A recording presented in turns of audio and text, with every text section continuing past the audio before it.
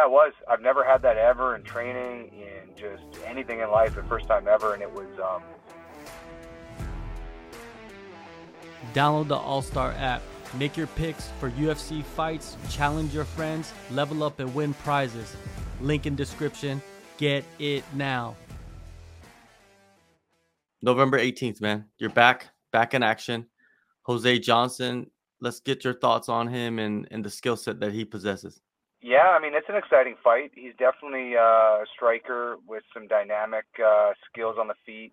I think he's capable everywhere, but I know that that's where he thinks he's going to have the advantage on me. So I think it makes for a really exciting fight. Those are the type of things that get me up these days. I want the excitement. I want the fun fights because that's what brings out the best in me.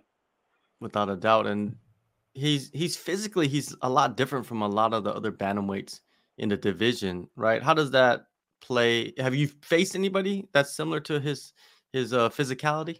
Not 100%. No, like he's definitely going to be the tallest guy I've fought, like the rangiest guy. But I've seen it all, man. Like especially just fighting taller guys as a short guy. That's life, man. That's the way it's been forever in the gym and in sparring. And yeah, it comes fairly natural. Even the game plan that I think is going to be effective for me is my natural style.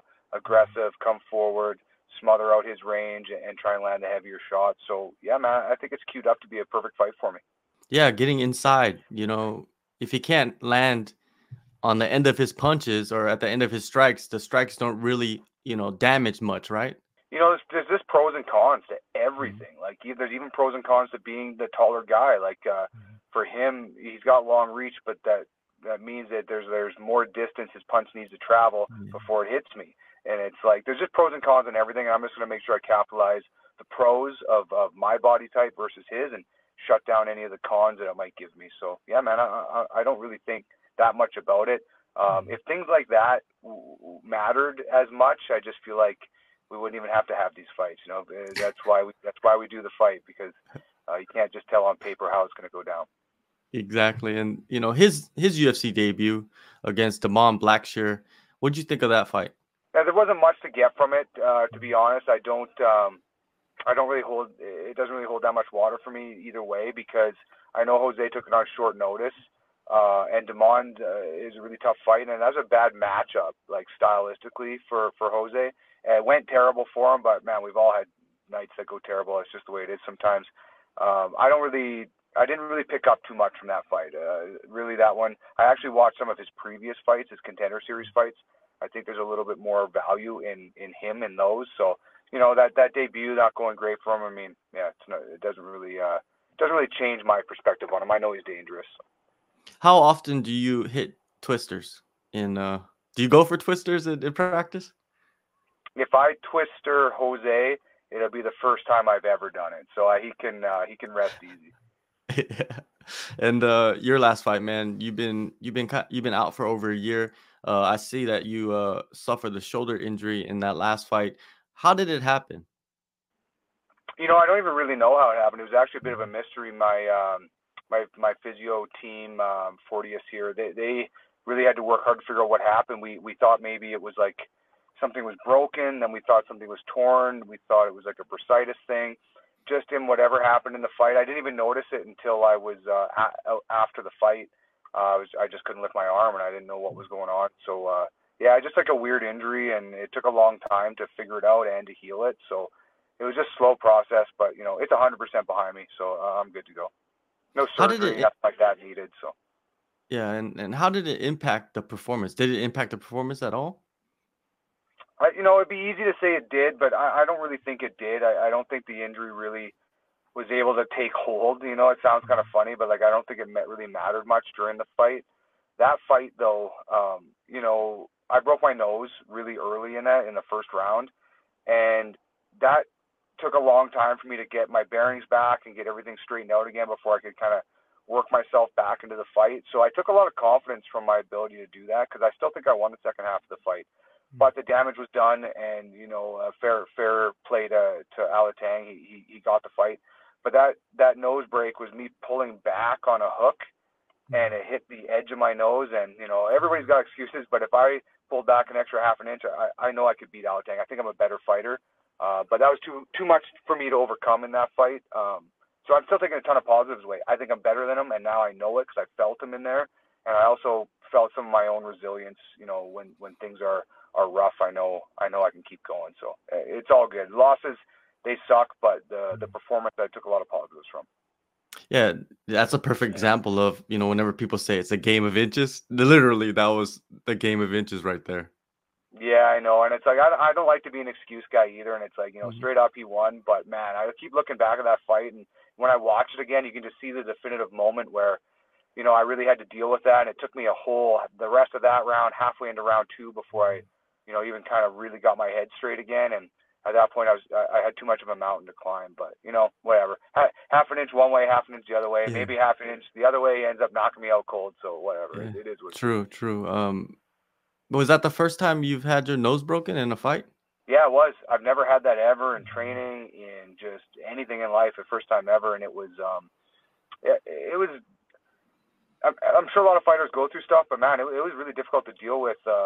I've told this story to kind of my teammates and my students and stuff, just because it's kind of like valuable. But man, it happened. I felt the pressure. I felt the ringing, the pain. It was real right away. But man, when I sat down in between rounds, I swear, before my butt hit the stool, the cut guy had me back with Q-tips jammed and the pressure and blood's pouring down. And it felt like before I even got one deep breath, it's like clackers going. I'm like, holy shit, that was my break already. Like I didn't feel like a break at all. So the next part, the start of round two, I was kind of just getting my bearings again. So that was an experience though. I never had to experience like damage like that in between rounds. And it's different. You don't really get the same type of break when you're dealing with damage in between. So it was a learning experience, not the most fun one, but I know it now. So Do you think that the breaks should be a little longer between rounds? Because I think Muay Thai, the breaks are longer between rounds, and they fight less minutes.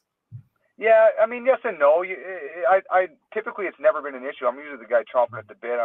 Cardio is a weapon I use, but yeah, it does bring a different like intangible, right? Like how to deal with things like damage in between, because now you don't get the rest you'd normally get, and I kind of I can expect that now. It's not as much of a shock, but no, I think it's all good. The breaks are normal. The length of rounds are pretty much bang on. I think it's like you have to be in such a high physical shape to really get through those rounds and have a high output. They've got it pretty figured out. I think it's pretty accurate. Yeah, I think if people don't understand how physically and fatiguing it is to fight, they just need to go hit pads for 3 minutes straight with the coach just pushing you. And then you'll understand, like, yo, if I did this against a human being that's trying to kill me, I would probably die. You know what I mean? Especially if they're skilled. It's And whenever you're in control of your output, you can do whatever. People run marathons. They do all this crazy shit, and I couldn't run a marathon, but when somebody's making you put something like that you don't want to do and makes you move when you don't want to move, it's a different kind of wear on the cardio. So yeah, a lot of definitely. people can't relate, no matter how much they try to. It's not the same. No, it's not. And with the shoulder, like, what was the process of you getting back in the gym so you could train full blast? I was pretty fortunate that because it was an injury that I couldn't work around for a couple weeks, but after that I could train. I just couldn't train at like high intensity, so I really used the time to focus on really specific things I wanted to get better at. Like I was really working on some details for jiu-jitsu. And breaking news, I just got my black belt last night from my coach. Nice. So that Nice. was one of my goals. Like while I was injured and I wasn't able to train for a fight, I could still train pretty effectively at like 80, 90%, which means I could still roll, I could still do my drilling, I could still work on techniques. I did that in boxing and in jiu-jitsu, and I had that goal. I knew I was close to my black belt, but as a fighter, I mean, you have to always put that on hold when you're in training camp. But yeah, I was able to focus on it for this year, and then yeah, just last night I got presented my black belt. I was pretty surprised, but yeah, so here we go. That's the best, right? When you're surprised. Oh yeah, yeah, Yeah. it was awesome. Congratulations, man. Hey, that's a lifelong journey right there, man. I think one of the proudest moments as a martial artist, if you train jiu-jitsu and that's the goal in your life and you could reach that anytime, because there's guys that train all like 20 years and they still don't get their black belt. Yeah, it's a really tough shift.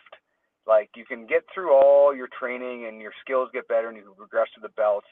But black belt is about mastery, and it is really difficult last step because you have to be you're already quite good. You're a brown belt. I mean, you know a lot, you can do a lot, but there's a difference between being able to do something and then fully understanding it, and understanding it to a level that you can articulate it, you can teach it to new people. Like, it's just such a deeper level.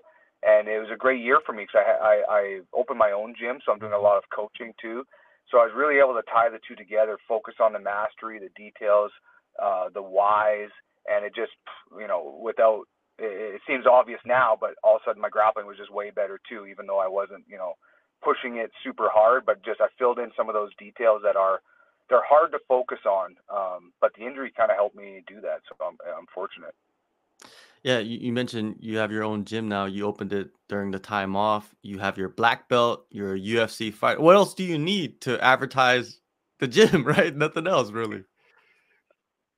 Once I knock out Jose and re-sign my contract and get on some main cards, and man, my goals don't stop. As I grow, they grow. So Yeah. I'm always looking for more. Nice, nice. And winter, is it winter in Calgary now?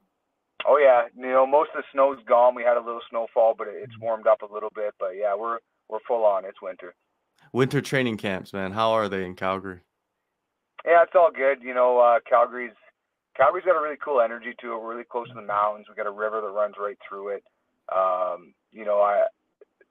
weather is like, it's harsh, but we still get a lot of nice days and nice times too. Like even now, it's like fairly cold. It's like minus, I don't know, 7 or 10 or something like that.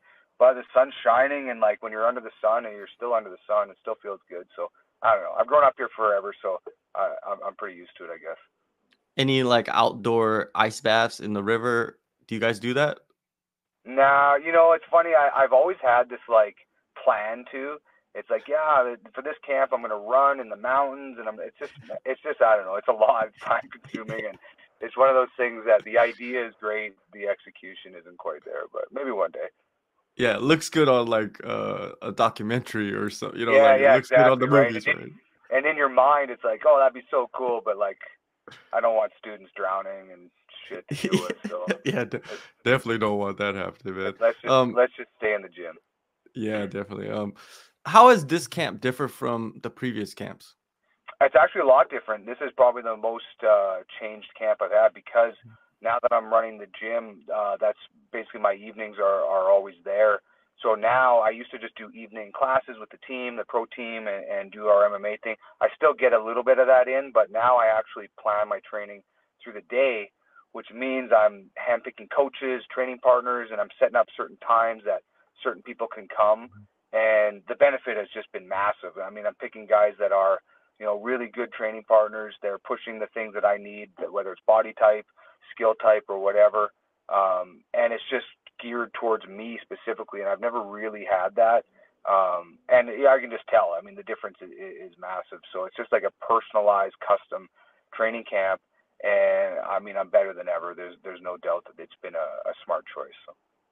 I was speaking with Damon Jackson, who I believe opened his own gym last year, and he told me in that process he was able to get back to basics because you guys are such advanced martial artists that the basics kind of get lost sometimes. And because he had to teach everybody the basics again in his own gym, it almost like he fell in love with the basics again, and he was starting to drill more. Was that the case for you a little bit?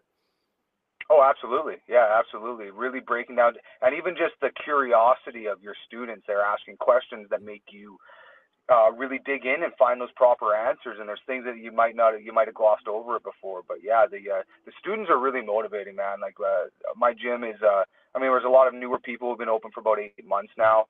There's a lot of newer people that it's the first time that they ever train, so it's kind of like a white belt gym right now. But that's super exciting to me because I remember what it was like to be a white belt myself, and the passion, the curiosity. It's just it's really energizing, and I feel a lot of their support. I know they're all cheering for me, and they want to see me go out there and win. So I want to make sure they know they're training with the right guy. Yeah, and the support I feel like is massive for a fighter, right? Like you have that community behind you. Yeah, it's motivating. You have to find that motivation, and it's not going to always be there. It comes in lots of different ways, and when you make the UFC and you have some success, it's pretty easy to just you're just doing it now because that's just what you do. But for me, my goals keep evolving, and the motivation I get from family support, the team support, it's just, I've been done doing it for myself a long time ago. This is all about doing it for everybody else now. You said, you're going to get the knockout. How do you see it playing out, though? Do you see it going all over the place, or do you feel like it's going to be a striking battle? Jose's just going to want to stand and trade with you. I think it is going to be a wild fight because I think we both kind of have that attached to us where we're stand-up fighters. So there's no doubt we're both going to test the other person to see, what their ground game is like. I mean, I'm sure Jose has spent a lot of time preparing for guys to take him down. It's just what happens in his career. But I've had the same thing forever. So we both are very capable everywhere, and I'm going to test him everywhere. I mean, if standing and trading is something I love to do, but I'm also going to make sure that he can handle me on the ground, because if not, I'm gonna keep going that way too. So I feel really confident all over the fight right now. This is the first fight that I'm going in without this game plan. Really, it's just about executing everywhere and being better everywhere. So some of the pressure's off. If your plan is to stand up and you get taken down, you see it on guys' faces sometimes. Their energy, they're like, "Oh shit, it's not going right." For me, there is no going right or wrong. I'm going to be able to do well everywhere. And it's just exciting. I'm looking forward to putting on a really crazy fight. I want it to be wild. Yeah, it's gonna be a wild one, man. He has a lot of finishes. You have a lot of finishes. It's gonna be a finish fest.